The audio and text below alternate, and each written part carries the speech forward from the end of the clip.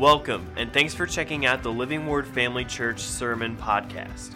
Before we get to the message, we'd like to invite you to check out Living Word Family Church if you don't already have a church home.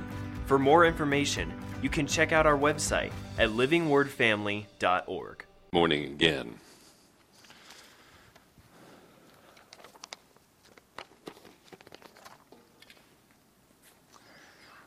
So we are in Philippians. If you want to open your Bibles to Philippians chapter 2. Thank you for the week off. It's good to be with you, but it was good to be away from you. No, that's not what I meant to say. It's not that it was good to be away from you. It was good to be on vacation. It was good to... We had a very enjoyable trip. It was very, very hot when we left, and it was hot when we got there. But man, when that cold front rolled in Monday, had these beautiful days in the low 80s and nights in the low 60s. So it was just about perfect weather. And we didn't do a lot. We did the kind of vacation where you just decompress and chill. Saw a couple shows, but did a lot of just laying around, which was wonderful. Philippians, this is a letter the Apostle Paul has written to the church in Philippi, and it's a church that Paul has a close personal relationship with. This is a church that has supported Paul with their finances, supported Paul's ministry with their prayers, and it's a church that cares a great deal about Paul's well-being, and Paul is writing this from prison in Rome.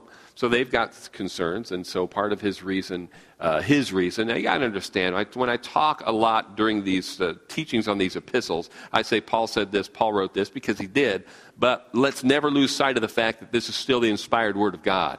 The Holy Spirit is speaking this, is breathing this through Paul. Is Paul personally represented in this letter? Absolutely. Just like the Gospels reflect the personality of the authors, and yet they are still being inspired and directed by the Holy Spirit. So yes, this is God's word to Philippi. Yes, this is God's word to us. But Paul himself is writing this, and so there are some personal considerations in there. And one of Paul's motives is just to assure them that just because he's in prison, they don't need to despair. Paul is convinced he's in the center of God's will for his life, and that fills him with joy. So, he's writing to assure them that all is well. They are praying for his deliverance, and Paul writes to them that he knows he will be delivered one way or the other. He might be released from prison, which it turns out he was, and he might die. But either way, he wins. One is just as good for him as the other, because if he dies, it means he gets to be with Jesus. We've read this. This is review. He encourages them to be strong in the face of persecution, like he is being. He tells them to follow his example.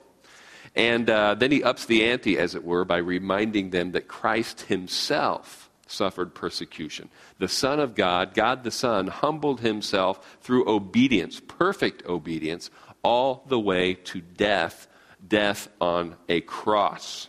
And that is, here's where we wrapped up 2 weeks ago when we left off. In Philippians chapter 2, beginning in verse 9, it says, "Therefore, God also has highly exalted him and given him the name which is above every name, that at the name of Jesus every knee should bow, of those in heaven and of those on earth and of those under the earth, and that every tongue should confess that Jesus Christ is Lord, to the glory of the Father." Now, I want to point something out about this. We're not going to get super far today, because I just want to spend a little time opening this up a little bit more. But listen carefully, because I want to make sure you don't think I'm saying something I'm not saying. But let's go back. Do you remember when Jesus was before Pilate? This is right before he was crucified. And Pilate's giving him this interview. He's got the crowd that's calling for Jesus to be, give us, And Pilate says, "You want me to release Barabbas to you?" They're like, no. Or release Barabbas, crucify Jesus. And they're like, he says, I don't find anything wrong with him. He kind of goes back and forth. And he has this interview with Jesus. And he tells him at one point, "Don't you understand that I have the power to either release you or to kill you?" He wants a little humility. He wants Jesus to give him something. We see hints that Pilate's heart was to release Jesus. He's certainly being urged by his wife, who had been troubled with dreams about Jesus. So he's looking for an excuse. He's like, "Jesus, give me something." But he tells him, I have power over you. And what was Jesus' response? You have no power over me except what my Father has given you. He stresses that no one takes my life away from me. When I die, it's because I lay my life down. It's so important that Jesus made this point. You know, and it's clear that Pilate was shaken to some degree by this conversation with Jesus. There's no scriptural evidence. There is some rumor. There's some, I don't put a lot of stock in it, but there are some who believe very firmly that Pilate was converted not long after this. You know, Pilate lost his job. He was not a very efficient ruler. This is history that tells us this. Secular history tells us this, that he had a kind of a brutal streak. He did some things, and he ruled in a way that stirred up riots and stuff in the area that he was governor over. So he lost his position. And some church tradition, again, not scripture, but some church tradition tells us that Pilate was converted through the testimony of his wife. He's actually been elevated to sainthood in certain areas of the world, although not through the Catholic Church at large. Anyway, I don't know. There's no scriptural evidence that Pilate was converted, but he was shaken. And my point is that Jesus didn't have to say anything to Pilate. You know, Pilate was as drunk with power as any politician and convinced that he held Jesus' life in his hands. And I love that Jesus didn't argue. But he did set him straight. He did bother to tell him, no, you don't have power over me. He was not looking forward to the horrors of the cross, but he was going willingly because he knew how it would turn out. He knew how it would turn out, so he could say boldly before Pilate, I'm going, not because you're making me go, but because it's God's will that I go to the cross. He can see to the other side of that. He sees the resurrection. He sees you. He sees me reconciled to God because of this. And so he's able to go because he knows how it turns out. And we know how it turns out. Remember? And it's important to remember this, that there is so much stuff around us that is aimed at ridiculing us, insulting us, making light of what you and I hold dear, or certainly ought to hold dear, as truth. And I usually remind us at this point, I remind myself, I remind you that this does not rise to the level of true persecution. You know, remember, there are believers, not just down through history, although that's certainly true, but believers right here, right now, not right here, but right now, who are in prison, who are being tortured, who are being killed for confessing what you and I confess here openly and sing about openly. That's persecution. And yet, at the same time, I don't want to make too light of what we go through. We live in a culture that is very hostile to genuine Christianity. And sometimes it can be hard. And when we're challenged, we don't always have an answer that is ready. But you also see this, and you've probably, if you have been open about your faith at all, or if you've been curious enough to read things, watch things, I mean, there's so many things that are just available at the click of a button now, if you just want to read something. But it's one thing if somebody comes up to you, and even if they're a little challenging, if they want to have an honest conversation, and they might ask a hard question, they might ask a question that you don't have an immediate answer for. But if they're really looking for answers, that's not too hard. You can say, hey, give me some time, let's talk about this, let me pray about it. But when somebody just makes a point of saying, here's why I don't believe, and in the process of giving their reason for not believing, it's just filled with ridicule and insult. That makes it puts you on the defensive, especially if you don't have an immediate answer. Now, here's the thing. I've referenced this little video before. I don't even know who this guy is. I just know that he's famous in some circles. British comedian named Stephen Fry. I don't know if anybody's seen this interview, but I referenced this interview before. And it comes up. It'll turn up in my inbox. Somebody will link it to me or something because they think I ought to see it. And he's the guy I mentioned. I don't know who the interviewer is either. Some distinguished gentleman is asking him about his atheism. And he says, now, just imagine, just play along with this for a moment. What if You die, and it turns out you're wrong. And you find yourself standing at the pearly gates before God. What will you say then? And Fry says, I'll say, bone cancer in children? How dare you? Really? And then starts throwing out, and it's this whole, and the way his whole attitude just makes me want to put my fist through the screen because he's so smug. And he's presenting this as if this is just a Christianity killer, that this is some brilliant argument. And his whole point, everything he's saying it's philosophically unsophisticated. Like I said, it's smug. Any biblically literate Christian should be able to answer this guy. There's not much to it. But it's this whole, if this God exists, he's obviously a maniac. He's capricious. He's mean. If it turns out to be the Greek gods, I'd probably get a little further along with them because they didn't pretend not to have faults like this. And so then the interviewer says, and you really think you're going to get in with an answer like that? And he says, no, but I don't want to. I wouldn't want to be in a kingdom like that. Not on his terms. Okay. Now again, if I were interested in countering every point the guy made, which the video is only 3 minutes long, you can look it up later if you want.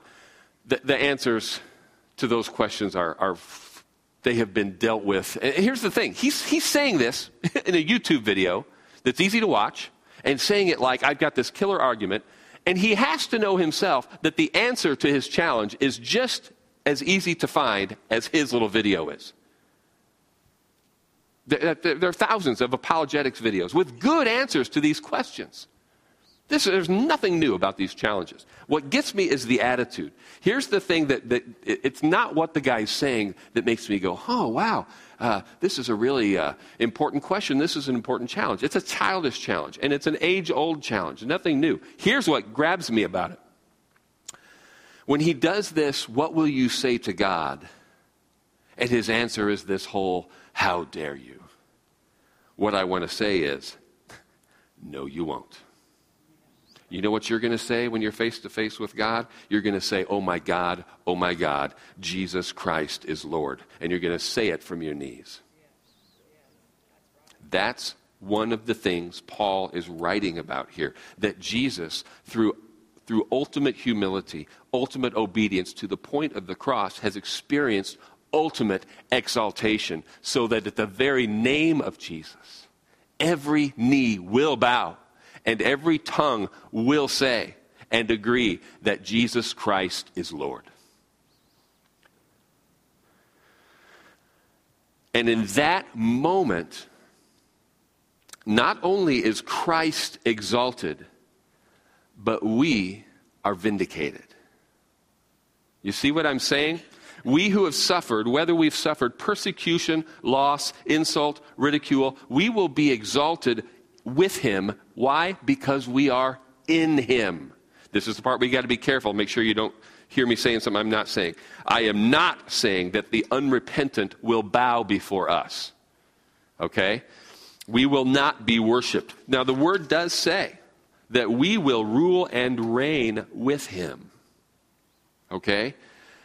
And I believe there's this bittersweet moment when every word of insult, every slight, every act of genuine persecution, every smug response, every flip rejection of the gospel will haunt these people as they bow the knee. Again, it's one thing. Here's what's tough. If you have a genuine, deep conversation with somebody who's not hostile, they just remain unconvinced. What is their fate? If they reject Jesus, their fate is hell. There's no satisfaction in that. But for somebody whose every response is smug, it's profane, it's blasphemous, Will there be a moment when we can look them in the eye, where everything that they have said, every bitter, hate-filled, every venomous thing that they have spewed on us personally and on the church at large, to be able to look them in the eye as they bow the knee and say, Jesus Christ is Lord. There's something satisfying and vindicating about that. That's not the whole point of it. The point is Jesus Christ is exalted. There's that song, Come, Now is the Time to Worship. Remember that? Come, now is the time to worship.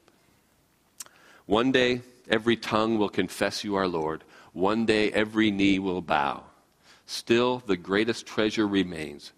Still, the greatest treasure remains for those who gladly choose you now.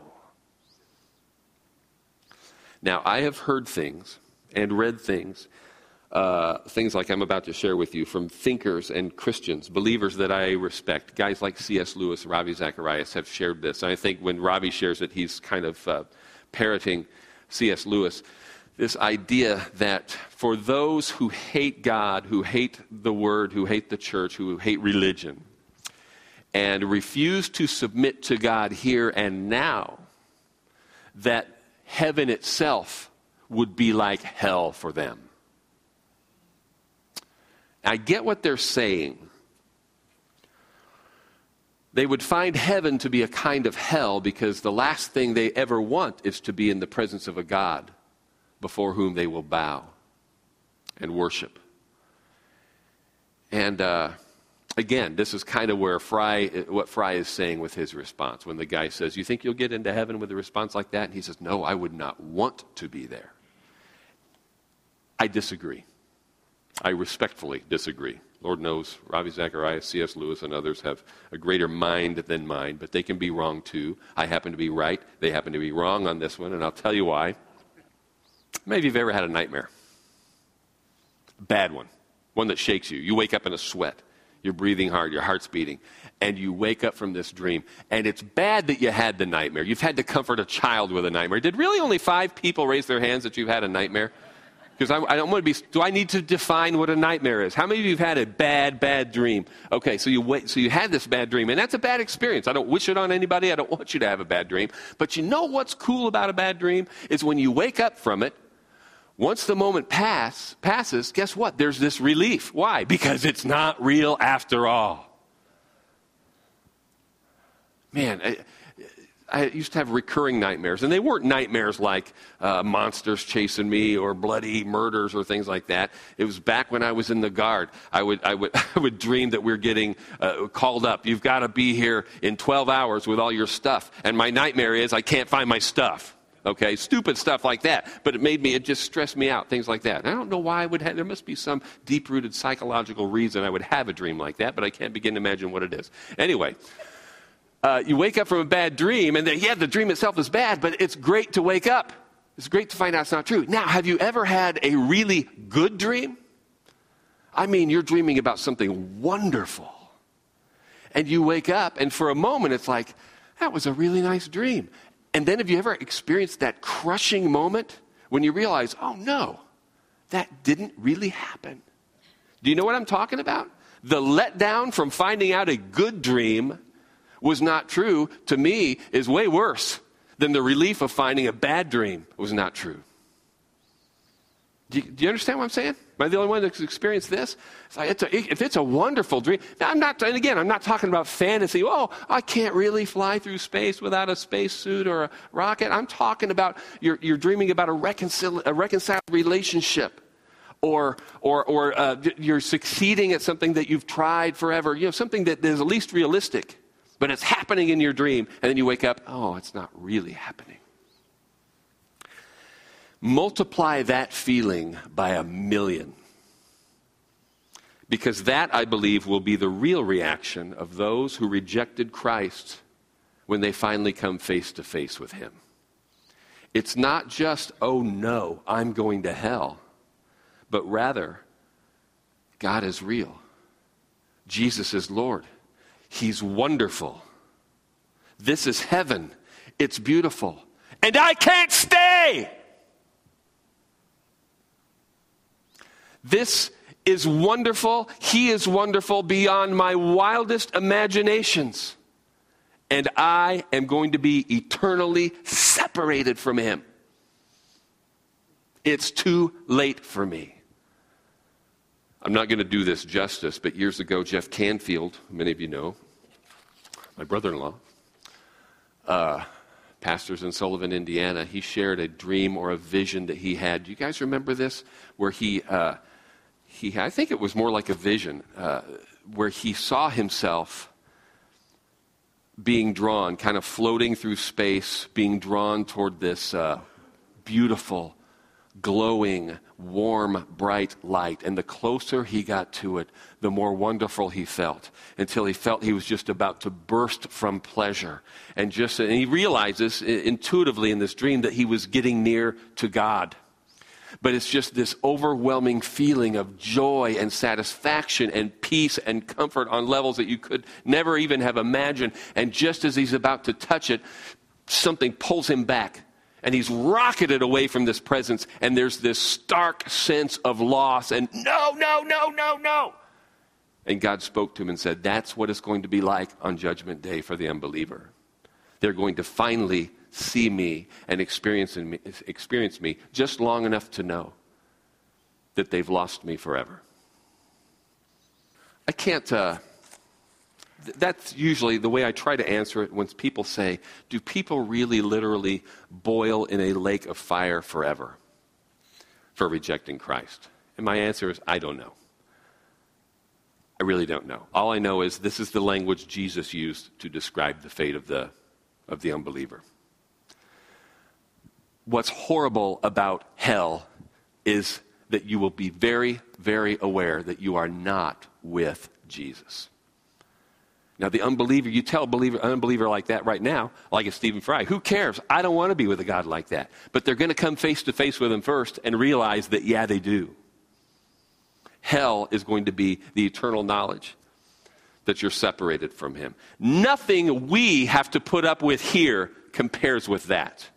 And we need to keep that in mind, that if we love our fellow man, we ought to be able to put up with a lot in our efforts to spare them from that. Does that make sense? This was exactly Jesus Christ's mindset. What did he, when we talk about him submitting, ultimate submission, submitting to death, becoming obedient to death on the cross, that's exactly why he did it. He put up with the insults. He put up not just with the insults and the rejection, but with ultimate persecution, tortured to death on the cross. Why? Because he loves us and didn't want anybody to have to experience the scenario I just described. Let this mind also be in you. Philippians chapter 2, verse 12. Therefore, my beloved, as you have always obeyed, not as in my presence only, but now much more in my absence, work out your own salvation with fear and trembling. For it is God who works in you both to will and to do for his good pleasure. Do all things without complaining and disputing, that you may become blameless and harmless, children of God without fault in the midst of a crooked and perverse generation, among whom you shine as lights in the world, holding fast the word of life, so that I may rejoice in the day of Christ, that I have not run in vain or labored in vain. Yes, and if I'm being poured out as a drink offering on the sacrifice and service of your faith, I am glad and rejoice with you all. For the same reason, you also be glad and rejoice with me. Now that started with a therefore, and you know what you do. If you see the word therefore, go back and see what it's there for. He's just talked about, let this mind also be in you, which was in Christ, who thought it not robbery to be equal with God, yet submitted to death on the cross. And God has highly exalted him, the name above every name. Therefore, my beloved, because of this, here's what you need to do. Here's how you need to behave. And the next thing he says, you are always obedient in my presence. Make sure you're the same way in my absence. Work out your salvation. Work out your own salvation in fear and trembling. This is one of those verses that people get hung up on because the gospel of grace is what? We don't work for our salvation at all. Our salvation is a free gift from God. Who worked for our salvation? Who secured our salvation? Who purchased our salvation? We don't do it with our good works, do we? Jesus Christ did it. purchased it at the cross. We believe, we confess, we're saved. He is not saying work for your own salvation. He's saying work out your own salvation. Anybody know what the Greek word is for work it out? Katergazomai.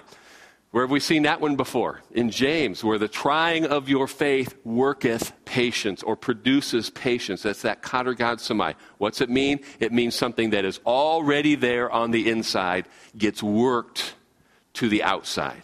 My favorite illustration of this word is an apple tree or a fruit tree.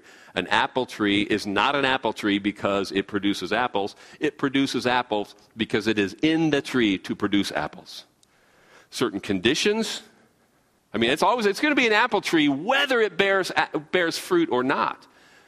But if the soil is cultivated, if it's in the right climate, it's going to bear fruit if it's healthy, if it's growing like it should. This is what Paul's saying. Look, since all this is true, since Jesus did what he did to purchase your salvation, you take that salvation that is in you and you work it out among the people who have not experienced it yet. You're going to shine like lights in the midst of a dark and perverse generation if you will katergazomai, not earn your salvation, but take that salvation, cultivate it, work it, speak it, live it out so that it can be witnessed by the world.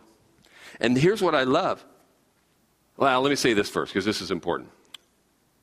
What he says next, it is God who works in you both to will and to work for his good pleasure. God will go to work even on your desires. I love that verse because it is comforting to me to know that just because something seems hard now, it doesn't have to always be hard. You can start off doing something, deciding to do something because this is what God said. It's not what I feel like doing or it's not what I feel like not doing, but I'm going to obey. And God goes to work on you to change your very will. What am I saying? That God will change you. We know we're new creatures, right? And we know that this process of sanctification that Paul's already referred to in Philippians, in this very letter, is a process. And part of this process is us simply walking to, we know we are changed in the Spirit and we are training our flesh. The battleground is the mind to walk after the things of the Spirit. And in the process of doing that, God actually causes us to desire to do the right things. We become different people. Just like the Bible says we are. Psalm 37:4 says, delight yourself in the Lord and he will give you the desires of your heart. We've talked about this verse before. I don't have time to preach a whole sermon on it right now. But what that is saying is you find your delight in Jesus. And we will develop this, by the way, in Philippians chapter 3. But not just that, do good things for God and he'll give you whatever you want. That's not what this verse is saying. He will give your heart the right desires. Delight yourself in God, and he will cause you to desire the things that please him. And when we desire to do things that pleasing him becomes easier. Like I said, next week we're going to get into some stuff that will illuminate this concept of delighting yourself in the Lord. But for now, I just want to focus on how he gives us these right desires. There will always be something pulling at your flesh. You know that, right? As long as we are in this world, there will be temptation. But one of the glories of Christianity is that when we agree with God about these things, the things that are sinful, that's what confession means, to say the same thing about it as God says, then he's able and willing to change our desires. And that's what that verse is talking about. Can you imagine how easy it would be to stay in shape if what you craved all the time in terms of your appetite were things like broccoli and carrots, spinach, nuts, whole grains? Occasionally you'd get a crazy urge to have some lean meat or some fish. If the thought of putting a pizza or a donut in your mouth made you gag, staying in shape would be a little bit easier, wouldn't it? Ugh, Krispy Kreme. I can't even look at that place. Oh, look, the light's on. Keep driving. If your favorite activity was vigorous exercise, if TV, if video games, if rest in general were burdens you could hardly stand to bear, But now what can we learn from that? What have some of us learned? And some of us have learned it and unlearned it and learned it again, is that you can cultivate appetites for the things that are good for you. We can reach the point where we actually crave a good run. I can remember that, believe it or not. When we begin to enjoy the manifested benefits of good diet and exercise, it becomes easier to stay on a good diet and keep exercising. Don't look at me in that tone of voice, Beth. And God is even better than that. He is at work in us not just to do, but to will to do the things that please him. And here's what cracks me up. This is the specific example he gives. We talk about the transforming power of God and how God himself is at work in us to will and to do for his good pleasure. And he says in verse 14, do all things without complaining and disputing, that you may become blameless and harmless, children of God without fault in the midst of a crooked and perverse generation, among whom you shine as lights in the world. 2 observations before we move on to a close. Do all things without murmuring and complaining, disputing. And specifically, do the things that he has commanded us to do. So all things, that means you do your job. You do the things that you have to do. This is a conversation perhaps some of you have had with your children. I've never had to have it with my children because they are naturally inclined to do everything that needs to get done in the house. But do you ever get the response when you tell them, hey, would you clean this room up? Would you take the trash out? Would you do such and such? Do they ever give you, but that's not my mess?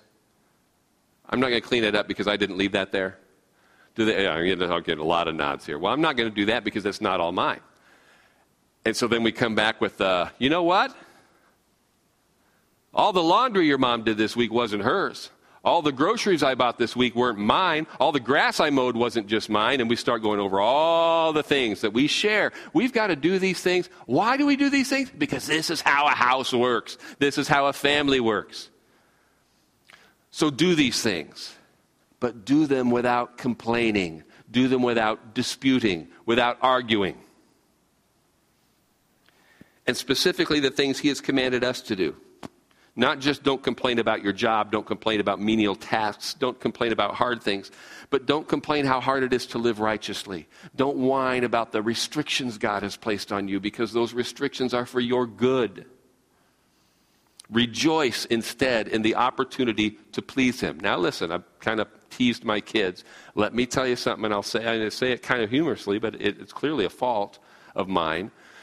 And I find these things so rarely that I feel compelled to share them with you when I do.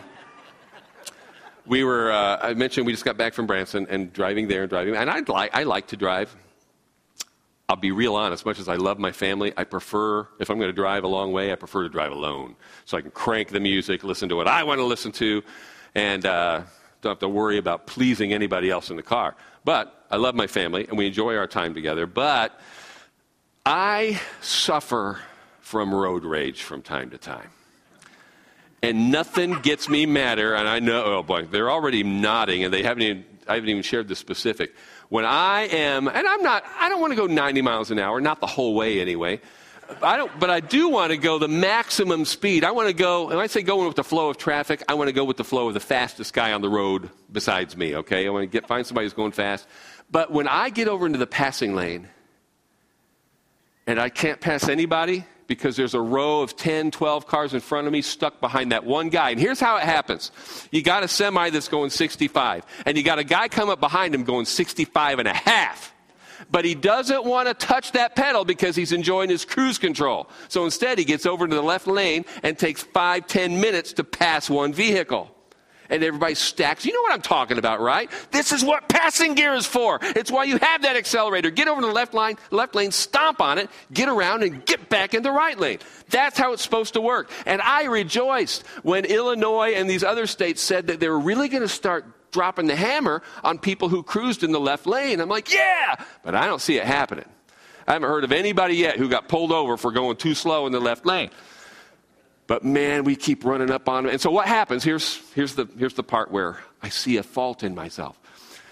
We'll be cruising along there behind this row of cars, and if there's a dip in the road, I identify the car that's at the head of that.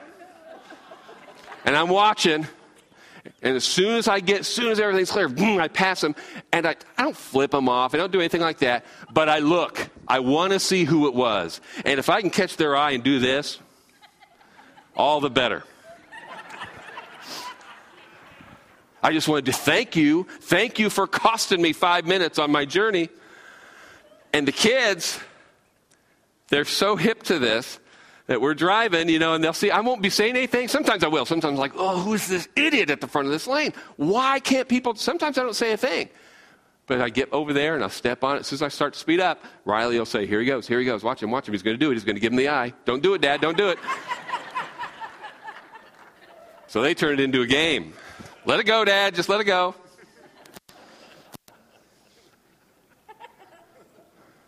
Or it'll be some sweet little old lady, and they'll say, don't you feel bad now, Dad? Don't want to give her the evil eye now. I just want to see who it was. Do all things without murmuring or complaining. My kids are turning it into a game, and my wife's like, Scott, just relax. We're on vacation. Enjoy it. I'm like, I can't enjoy it. I got to get there. Just a second. Just thinking about it. Just a second. All right. Praise the Lord.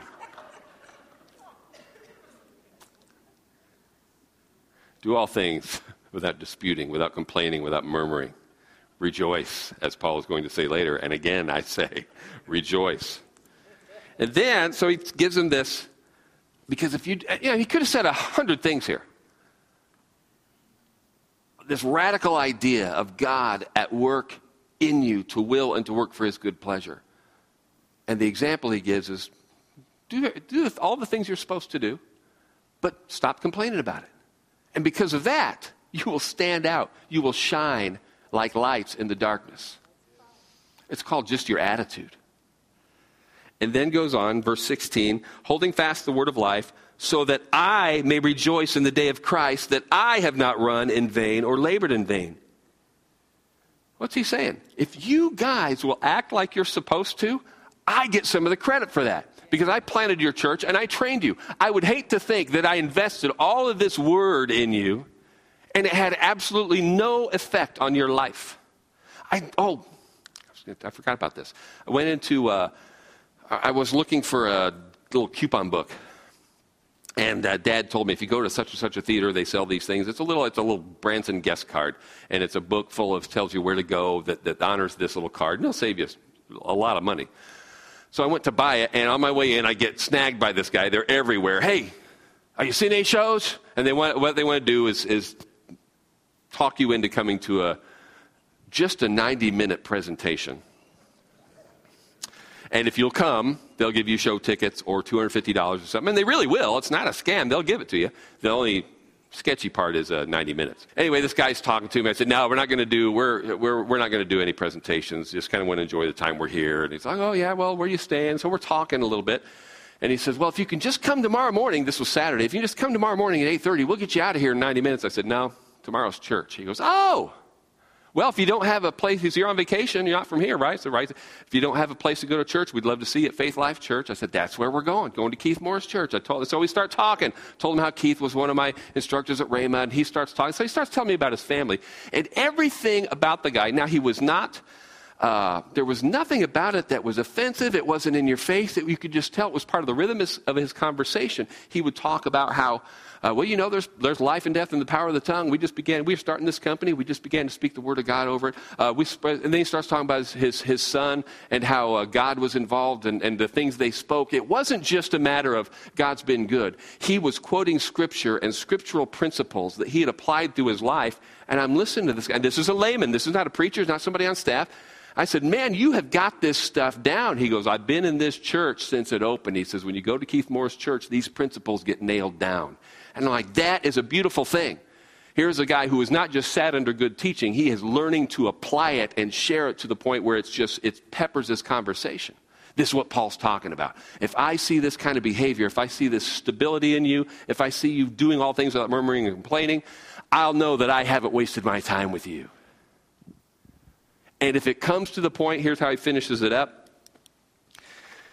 Yes, and if I'm being poured out as a drink offering on the sacrifice and service of your faith, I am glad and rejoice with all of you. If I have to be totally spent in order for you guys to mature in your faith, I'm okay with that. So I want you to be okay with that. I'm rejoicing with you. I'm in prison, and you can rejoice with me because everything that I have done to invest in you has been worth it. I'm rejoicing for you. You rejoice for me. Again, he'll develop this a little bit later.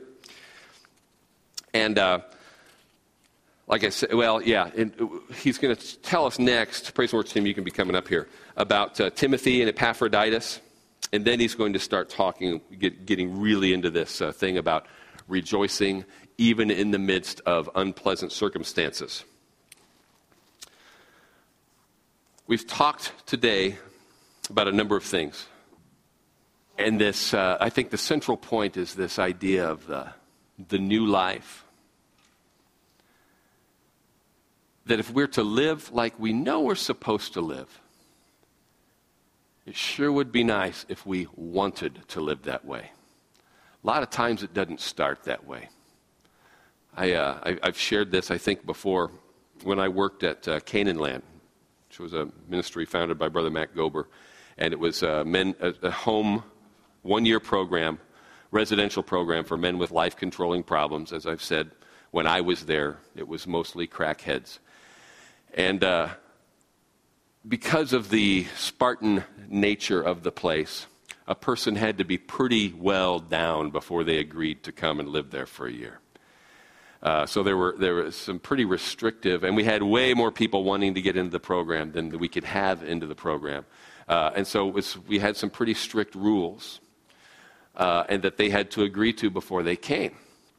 And one of the things that was an absolute no negotiation was no smoking. Not just smoking crack. They weren't allowed to smoke cigarettes. And this was a big deal for a lot of them. A lot of them on the phone would say, I don't know, man. I'm giving up crack. I know I can't do drugs. I'm going to have a cigarette or something. We're like, just, if you want to be here, this is a non-negotiable. If we catch you with cigarettes, on day 2, you get kicked out. It's just something that's once they're around, they're too easy for other people to get their hands on, so you can't. And I heard not every one of them, but most of them said that one of the first times they ever experienced, I'm talking many of these guys, most of them were even unbelievers before they came to us. Everybody that came there got saved. We knew they'd get saved once they got there. But while they were still unbelievers, they shared that the first time they really experienced the power of God was as soon as they stepped on the property, they lost their desire to smoke. Now, once again, wouldn't quitting be easier if you just didn't want to anymore? Why is quitting smoking so hard? Because people who smoke want to smoke. Same with any other bad habit, right? Wouldn't it be nice if that's the way it worked out, you just took the desires away? Now, it's not always that easy. But what I like about that is the people who came and experienced that didn't say, well, I'll come, and if I no longer have the desire to smoke, I'll stay. No, this is worth it. I'm going to come, and I'm going to make this hard decision. And as a result of that obedience, God met them, and what he did was change the desire. If we start in obedience, we'll find that God will do this. Sometimes all at once, sometimes this is a matter of growth, but he will change our desires. He is at work in us, both to will and to work for his good pleasure. But that starts with the new nature. We have to be born again. It's not just salvation from hell. It's receiving that new life that is ours because of the resurrection of Jesus Christ. Stand up with me. Thanks for listening. We hope that this message encouraged and equipped you in your walk with Christ. Make sure to follow us on Facebook or Instagram to stay updated with what's going on at Living Word Family Church. Have a great day.